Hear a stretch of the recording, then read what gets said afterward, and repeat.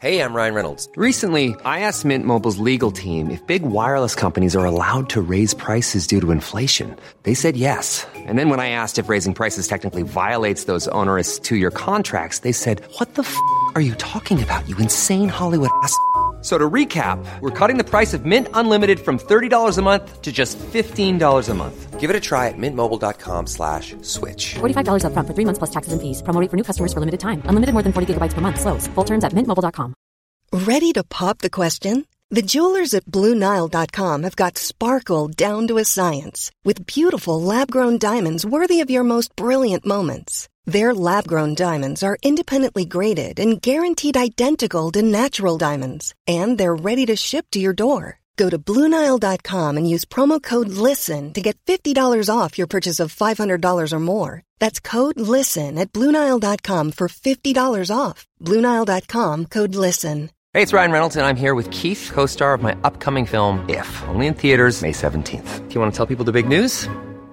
All right, I'll do it. Sign up now and you'll get unlimited for $15 a month and 6 months of Paramount Plus Essential Plan on us. mintmobile.com/switch. Upfront payment of $45 equivalent to $15 per month. Unlimited over 40 gigabytes per month. Face lower speeds. Videos at 480p. Active Mint customers by 531.24 get 6 months of Paramount Plus Essential Plan. Auto renews after 6 months. Offer ends May 31st, 2024. Separate Paramount Plus registration required. Terms and conditions apply if rated PG.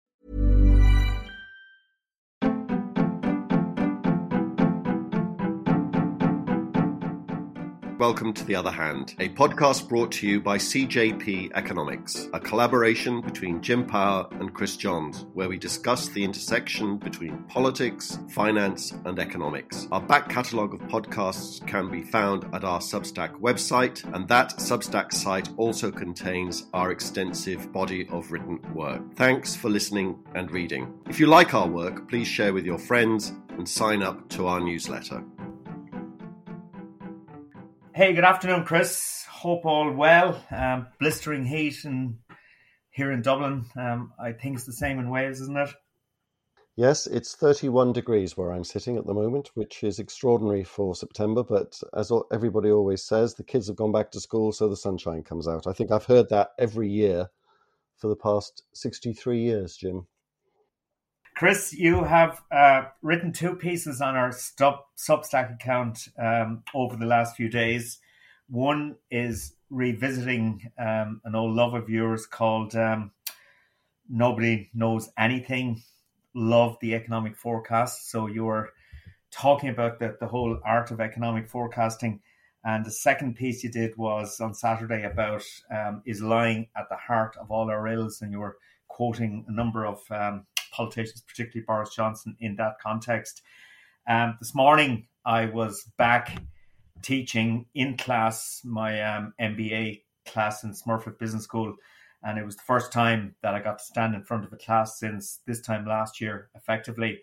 But I was giving my introductory lecture on economics to many students who had never studied economics before. And one of the things I always do on this occasion is to point out to them that economics is a social science and that forecasting the economic and financial future is nigh on impossible, given that it is a social science, not a physical science. And looking at the tone of your piece on Nobody Knows Anything, I think it certainly resonates with how I view the world. Tell us about it. Yeah, it's an old theme of mine. As you rightly point out, Jim, it's something I've written about on several occasions. When I used to be a journalist, a columnist, I devoted many a column to forecasting, particularly when agencies like the IMF, the OECD, the Department of Finance in Ireland, the Treasury in the UK would produce their annual or half annual, whatever it is, quarterly set of forecasts and point out that economic forecasting is mostly, not entirely, a waste of time. It's easy to do because you just go over past forecasts and show how inaccurate they are, and throwing darts at a wall of numbers would produce possibly even more accurate forecasts than ones produced by economic models. It's actually one of the reasons why I have a healthy skepticism about modeling people's behavior generally, which is one of the things that led me to question some of the epidemiological models that have been doing the rounds lately. But that's a topic for another day. The thing that sparked the latest article, latest rant about the perils of forecasting, was an emerging theme amongst forecasters. Much as I might write articles saying it's a waste of time, nobody pays, certainly me, any attention, and forecasting remains a growth industry. Loads of people do it, loads of institutions do it, every government does it. There seems to be new forecasters popping up almost every day. And the latest theme that seems to be populating those forecasts is that horrible word, stagflation. Now, this is the idea that there isn't much growth, that's the stag bit, as in stagnation, but inflation is coming through. Somewhat whimsically, tongue-in-cheek, I included a headline about stagflation, but of course it was from 20 years ago. It was from an edition of The Economist from 2001 that was warning about the perils of stagflation. And I was making the point that these sorts of forecasts need to be treated with a pinch of salt, just as that one was 20 years ago. It never came to pass. Stagflation didn't really hit us in any material way. And then we have The Economist of only this week warning about the perils of stagflation. But that is occurring in lots of reports. I also included a Bloomberg headline warning about the perils of stagflation. And the reason why people are worried about this is twofold. One, it's quite clear that there has been an awful lot of demand unleashed by the lifting of coronavirus restrictions, really. That all of a sudden increase in demand is all over the place, met with supply constraints. And that has led to shortages, actual shortages. Think silicon chips for cars, for example. Therefore, the price of these things going up. One of the world's biggest semiconductor manufacturers, TSMC, Taiwan Semiconductor Manufacturing Corporation, I think it stands for, announced big price rises for chips only last week. One of the newest sources of inflation, a topic we've covered on this podcast many times, but what we haven't seen before, what we haven't been discussing before at least, are the big increases in energy prices. You'll be horrified to learn this week, Jim, that the UK has had to start up an old ancient coal-fired power station that it's been holding in reserve, not using, because there isn't enough wind energy being produced because of the good weather. The price of gas has literally gone through the roof. And so it really is uneconomic at the moment to be generating as much power as usual from gas. It's much cheaper to do it from coal. And that environmentally, of course, is disastrous. And I'd be interested in your thoughts on that. So there's a lot of inflation out there. The headlines we've talked about in the past, there's clearly a lot of pipeline inflation coming through with these shortages. We're all going to be hit with much higher energy bills this winter. I think it's going to be scary for some people, the extent to which their home heating bills are going to go up. I don't know whether many people in Ireland are talking about that, but it's a big deal here. I've been written to by my energy supplier telling me about the quite chunky increases that are coming already next month. And if this continues, there's going to be more. The point about forecasting, of course, is that may or may not last. Just as stagflation fears in the past, or inflation fears, or growth fears, or put them two together to get stagflation, they come and go. And I do think that it's just as likely that this one will dissipate as in the past. But these factors that people are looking at are worth watching. The way in which economic forecasting is worth doing and does have some insight is when you can say, well, if this happens, then this is the outcome that's most likely. What is spectacularly useless is me saying to you, I think GDP will go up 6% next year. I mean, that kind of forecast is not worth the paper it's written on. But if I was to say to you, provided inflation, that stagflation thing, but the inflation bit of it doesn't take off in the way that some people think, and provided COVID doesn't come back in a serious and material way, either via Delta, new variants, or vaccine waning efficacy, all that sort of thing that we worry about, I think then making those forecasts based on those sorts of conditions, what we call conditional forecasting, makes an awful lot of sense. And I think you can say, provided COVID doesn't come and bite us on the arse again, and provided that inflation thing doesn't take off in a material, sustained way, economic growth is going to be fine in Ireland and in most other developed countries and not so developed countries as well. But that was essentially the tone of the piece. I know that you basically agree with me about forecasting, but in terms of the energy price thing. Has that landed in Ireland yet? We have seen significant consumer price inflation come through in the last 12 months, and energy is one of the key components as it feeds through to home heating oil, which really will only hit in October, November. But it's been evident. We've seen diesel, petrol at the petrol pumps or fuel pumps increase quite significantly. So yeah, energy is feeding into the system. There is no doubt about that. And I guess it's compounding a lot of other pressures there from the reopening of the economy with restaurant prices and so on. And then, of course, our old favorite, the building industry. We are seeing very significant inflation coming through there. 12 months ago, we were starting to see massive increase in the price of lumber in the United States, for example.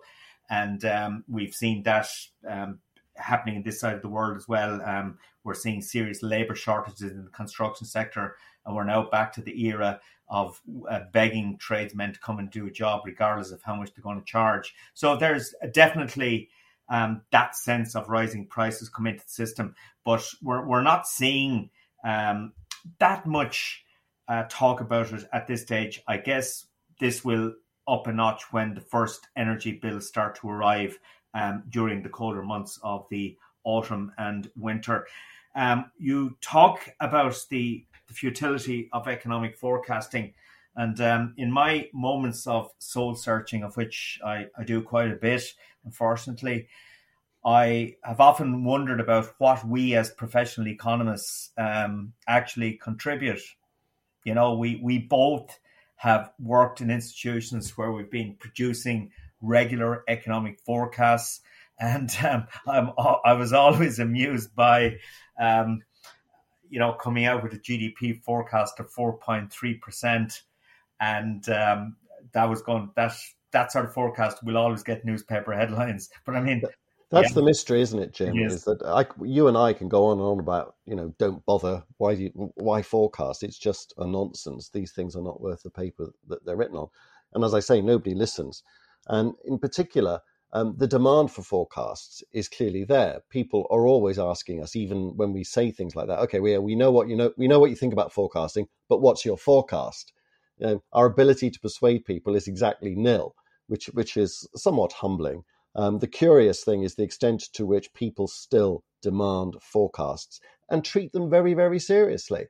I can understand why you need some assumptions rather than forecasts about what the future is going to look like for planning purposes, for budgeting purposes. All of these things need some kind of assumption about what the economic future holds. But there doesn't seem to be much skepticism, or at least any kind of skepticism that we express, reflected in the demands that we get for forecasts. People ask us to do it all the time, which is great, but it's a hell of a strange way to make a living, isn't it?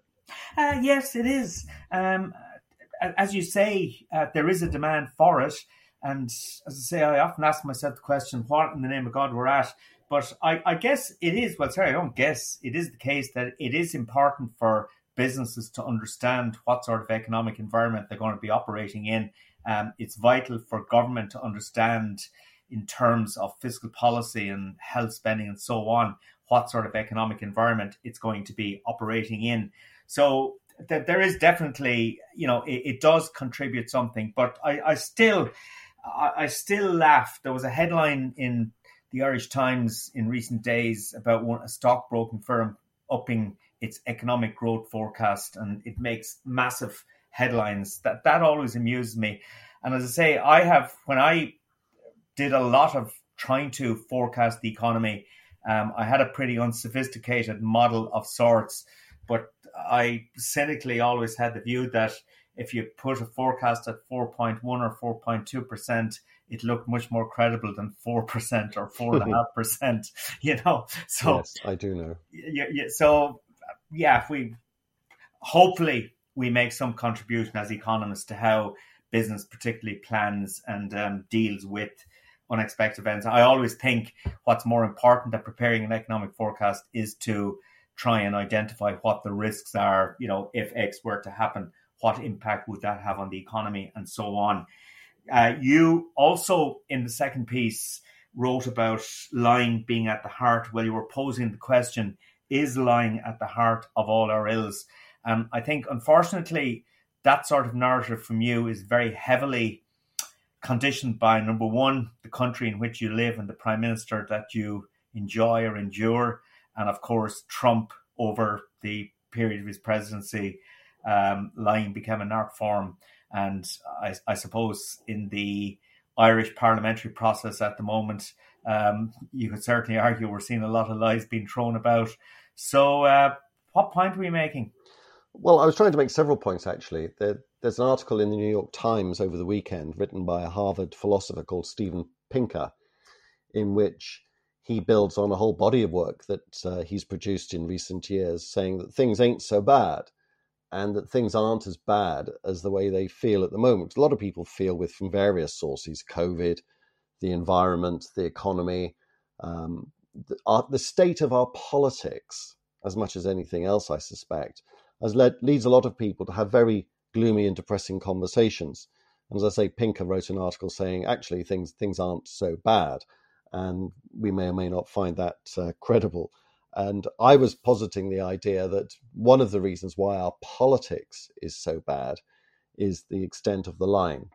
Of course, politicians have always lied, and we know that. And lying goes back to probably before the ancient Greeks discovered democracy.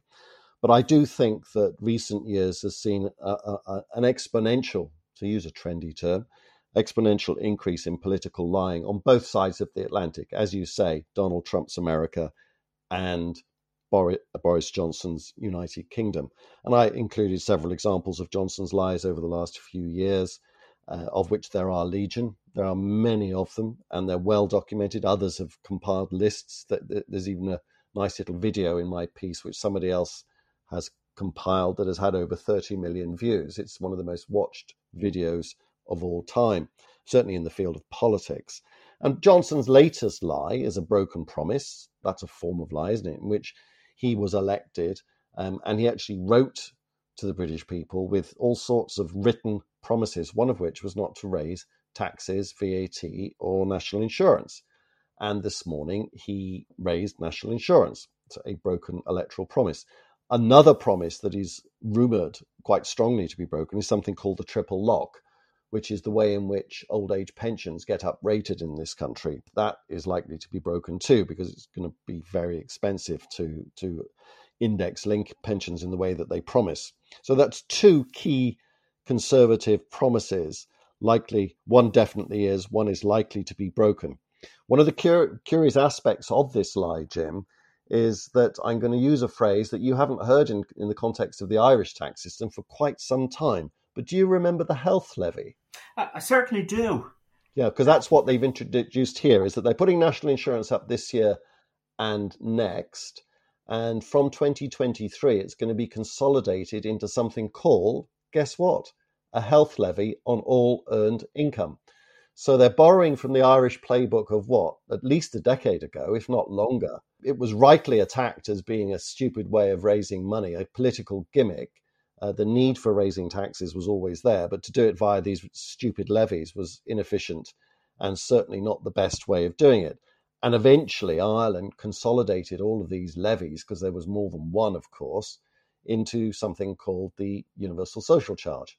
Much hated, but... Chris, surely the levy that was introduced by Boris today is called the Health and Social Care Levy, okay? That's the title it's given, the full title. And there is, well, to me, it strikes me that there's an element here of giving the people what they want, because opinion polls in the UK recently have been showing that people would be prepared to pay higher taxes in return for better healthcare, the elimination or reduction in waiting lists, and care for older people, and so on.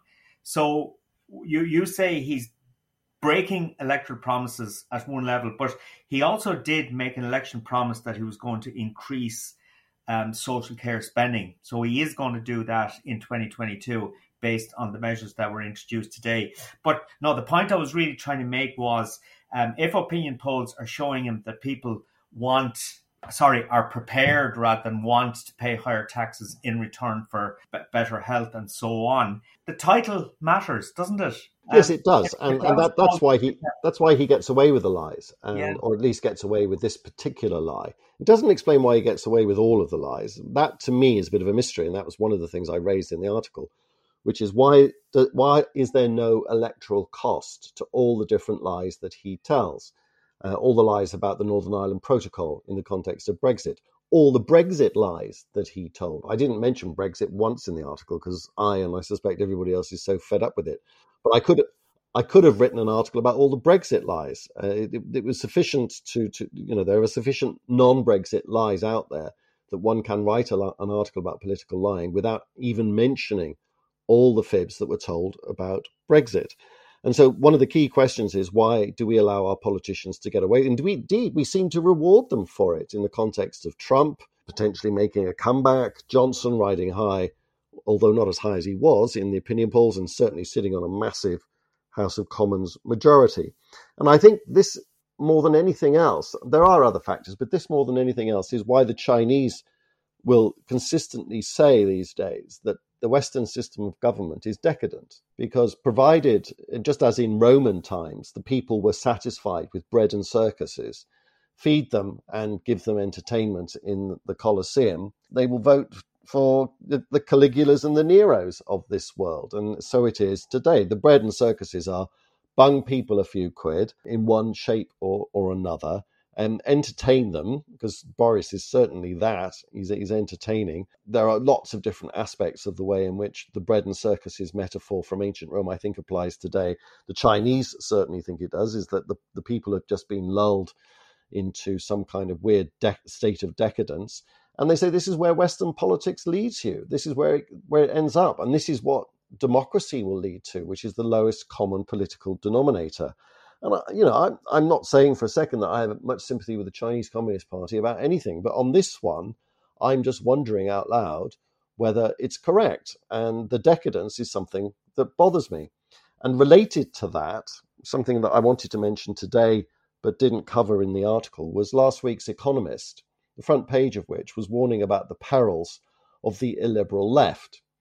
Now, we've got to be very careful here, Jim. We might have to turn the comments off on this particular podcast because it involves talking about wokeism, I think it's called, and the way in which different aspects of our modern culture are turning the illiberal left, as the Economist called them, as the kind of other side of the same coin of the totalitarian right, in terms of their intolerance, in terms of how they see the truth, what they see as lies, what they see as the truth, and all that stuff. We know how some of this is manifesting itself. It started in universities with something called critical race theory.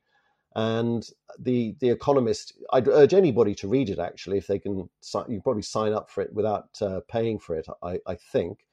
And they contrast their own position, which they would call classical liberalism, with this illiberal left, particularly this strain of thinking that's emerged from universities and is now starting to populate various big companies, big organizations. As the Economist says, superficially, the illiberal left and classical liberals want many of the same things.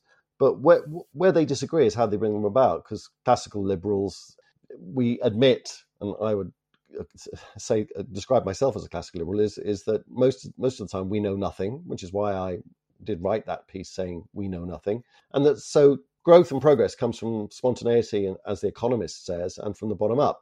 The liberal left, and I'm quoting from the Economist now, put their own power at the center of things because they assure real progress is possible only after they've first seen to it that racial, in particular, sexual and other hierarchies are dismantled. And that's where all the wokeism stuff comes in. The examples of which are legion. I mean, there's one I'll take from the FT of the other day, who were looking at a online store offering from the city of my birth, actually, from Toronto. This particular food store was offering Good Food Box Friday. This food box, which contains things like radishes and lettuce and tomatoes and peppers and all the usual things that you'd expect from food box stores these days. It's quite a thing, getting these things delivered to your front door, at least here in the UK and in North America. And they've called this dismantling white supremacy box. Okay, so now let's not start laughing. We must take this very seriously. Otherwise, we will get, we don't want to end up in the same place that J.K. Rowling has ended up in all sorts of social media trouble for expressing views about a different matter, but related matter. But this food box is so popular, it's sold out. Okay, so what is a dismantling white supremacy food box? And I'm taking this from the FT, who was quoting the advertising blurb of this store in Toronto. Food justice underpins much of FoodShare's work, and our food justice statement speaks of our work towards dismantling the systemic forms of oppression that exist in the food movement and beyond. From that understanding, the dismantling white supremacy box was designed. Black, Indigenous and racialized communities experience higher rates of food insecurity in Toronto and remain underrepresented and undersupported in farming. That's why our dismantling white supremacy box is packed full of local organic produce grown by farms that are led, run or owned by racialized folks. Help us advance food justice by purchasing this box. Now, for our non-Canadian listeners, racialized is a very Canadian term that basically means, and it's a very Canadian definition, it's the word used to describe everyone who is non-white apart from the Aboriginal people of Canada. The Economist doesn't understand that definition. I certainly don't as a Canadian-born citizen, but it is what it is.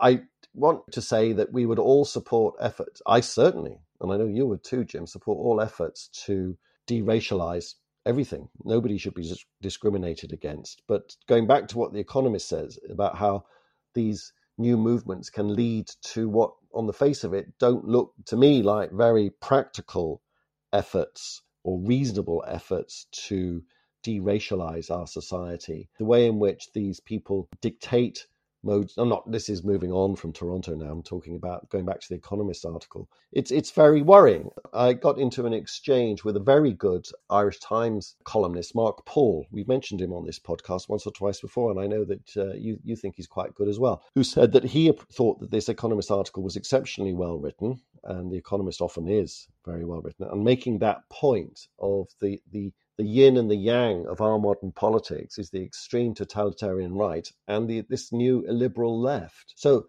within all of that, lying comes somewhere. It's very much in Britain, I think, the right of politics. But the liberal left is something to worry about. And what it means, of course, it goes back to the old Yeats poem about the centre being eviscerated, the centre ground no longer holding. I think all of these things that one reads, hears and looks at, particularly political lying, says to me that we're in a lot of trouble. Because, if people believe, not without some justification, that all that we hear from experts, from politicians, from our leaders are lies, and it's easy to understand why a lot of people would say that, where do you get your truth from? Where do you get the facts upon which to base your beliefs from? If you don't actually believe anybody that's saying stuff to you, where do you, Jim Power, get your beliefs and your facts from now in this world that is dominated by lying? Yeah, interesting question. You mentioned Steven Pinker. He wrote an article a few years ago called Enlightenment Now, and he made the case for reason, for science, for humanism, and for progress. Okay, and I suppose he made the case for a lot of what I certainly would regard as truth. Okay. The Economist piece was really interesting, as you say. I have always argued that the classic Irish liberal, and I guess you can spread this definition to many different countries and they're liberals, but the classic Irish liberal is one that is open to all sorts of ideas, provided they agree with their own. And if they do not agree with their own views, then you end up with this calling out, cancellation, and no platforming, which is the favorite weapon of the illiberal left at this juncture. The Economist also, and it's not having a go necessarily at the liberal left, it's having a go at the extremes, which I would always agree with, because I just think extremes in anything are rarely correct. But the Economist says that in their different ways, both extremes put power before process, they put ends before means, and the interests of the group before the freedom of the individual. And they quote something from a guy I read a lot over the years and that I admired in many ways, and I'll probably get cancelled for this as well, Milton Friedman. Friedman once said that the society that puts equality before freedom will end up with neither. And I think that really does capture the nub of where we're at the moment. I still haven't answered your question. Where do I go for the truth? Well, I guess I still try and talk to people I believe. I still try and read stuff that publications that I actually respect. And that's basically it. And I don't get my truth from social media, certainly. I try and go for what I would regard as respected sources. But it's a massive problem. And it's a problem that definitely is being accentuated by our political classes who are driven by this sort of agenda at this juncture. I don't have answers either, but there are two things COVID related that I'd just put out there that I think exemplify what we're talking about here, about the difficulty of getting to grips with all of this and why really there aren't any answers or any easy answers, is that there have been several attempts by journalists and writers and researchers to ask people who are dying of COVID, who have been public with their denial of or vaccine denying thing, that they've refused to get the jab because they think it's a conspiracy, because they think something. That there's quite a few examples now of people on their deathbed having been told by their doctors that they're going to die of COVID, being asked, well, do you have any regrets? Have you changed your mind? And the answer to both questions, scarily, is often no. I haven't changed my mind and I've no regrets, even though I'm dying. Now, that's an extraordinary, closely held belief, isn't it, in the face of quite a lot of evidence that you were wrong, but nevertheless not changing your mind.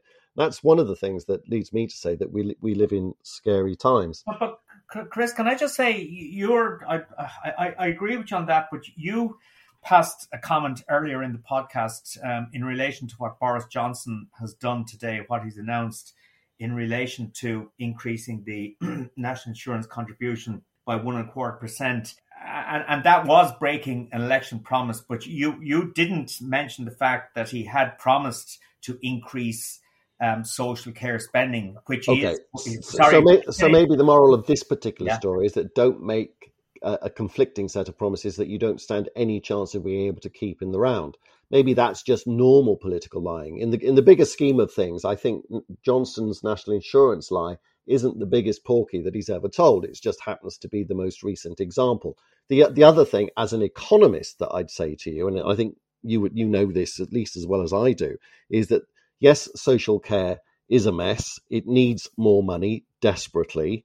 As does the NHS, as does the health service. But this is not the economically efficient way to raise the money. Because what he's doing is that he's giving money via social care to the people that need it, who typically are Tory voters in that aging demographic. Typically, on average, they do vote Tory, and taking it from younger people via their national insurance contributions, because he's not making pensioners pay this. He's only making people who actually pay national insurance. You don't pay national insurance on pensions.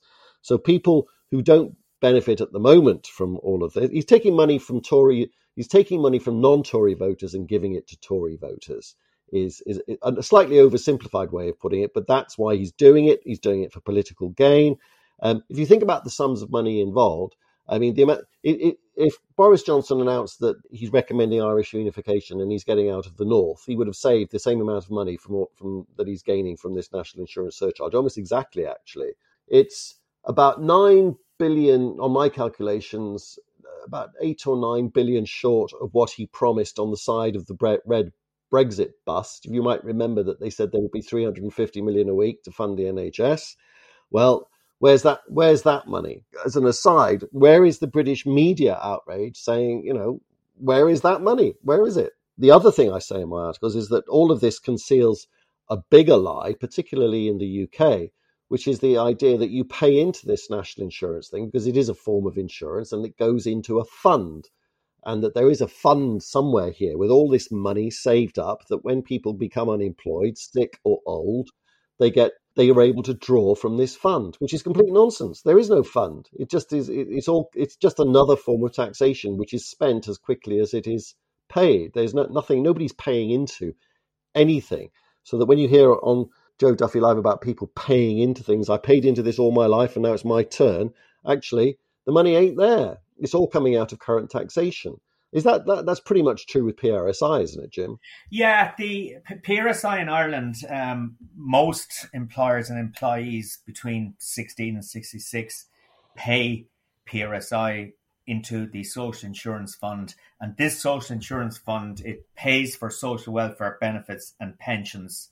Okay, every few years, the Department of Social Protection hires an actuarial firm or one of the accounting firms to do an actuarial review of Ireland's social insurance fund. And the most recent one, which was published in 2017, relating to 2016, it looked forward to 2071, okay?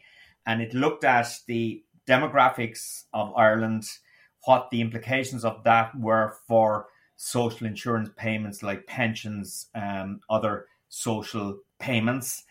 And it estimated that the net present value of future projected shortfalls is 335 billion over that period. Okay, so that's one element. But I think to call it a social insurance fund is wrong also, in a sense that, most years we would take in around 10 billion in PRSI receipts, a little bit more now, but around 10 billion. And we would end up spending maybe 10.3 billion. So there's generally a small shortfall in the social insurance fund.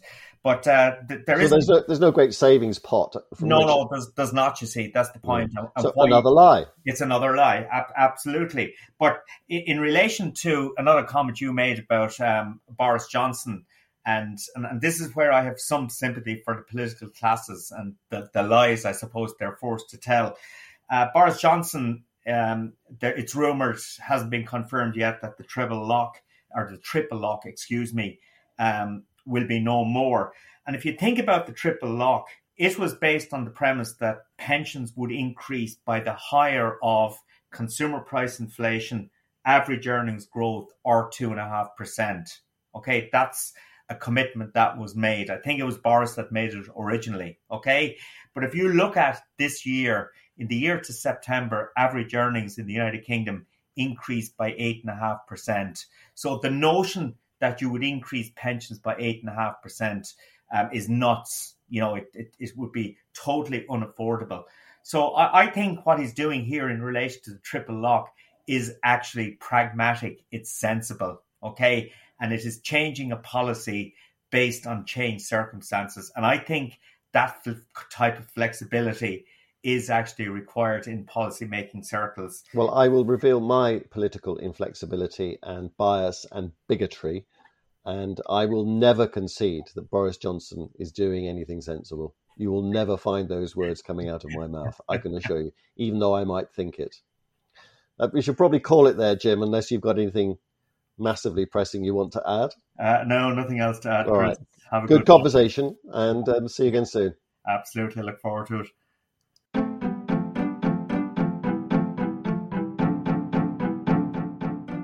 You have been listening to Chris Johns and Jim Power on The Other Hand. We hope you enjoyed it. If you did, please sign up to our Substack account, www.cjpeconomics.substack.com. You can download our podcasts on Apple, Spotify, and other good podcast platforms.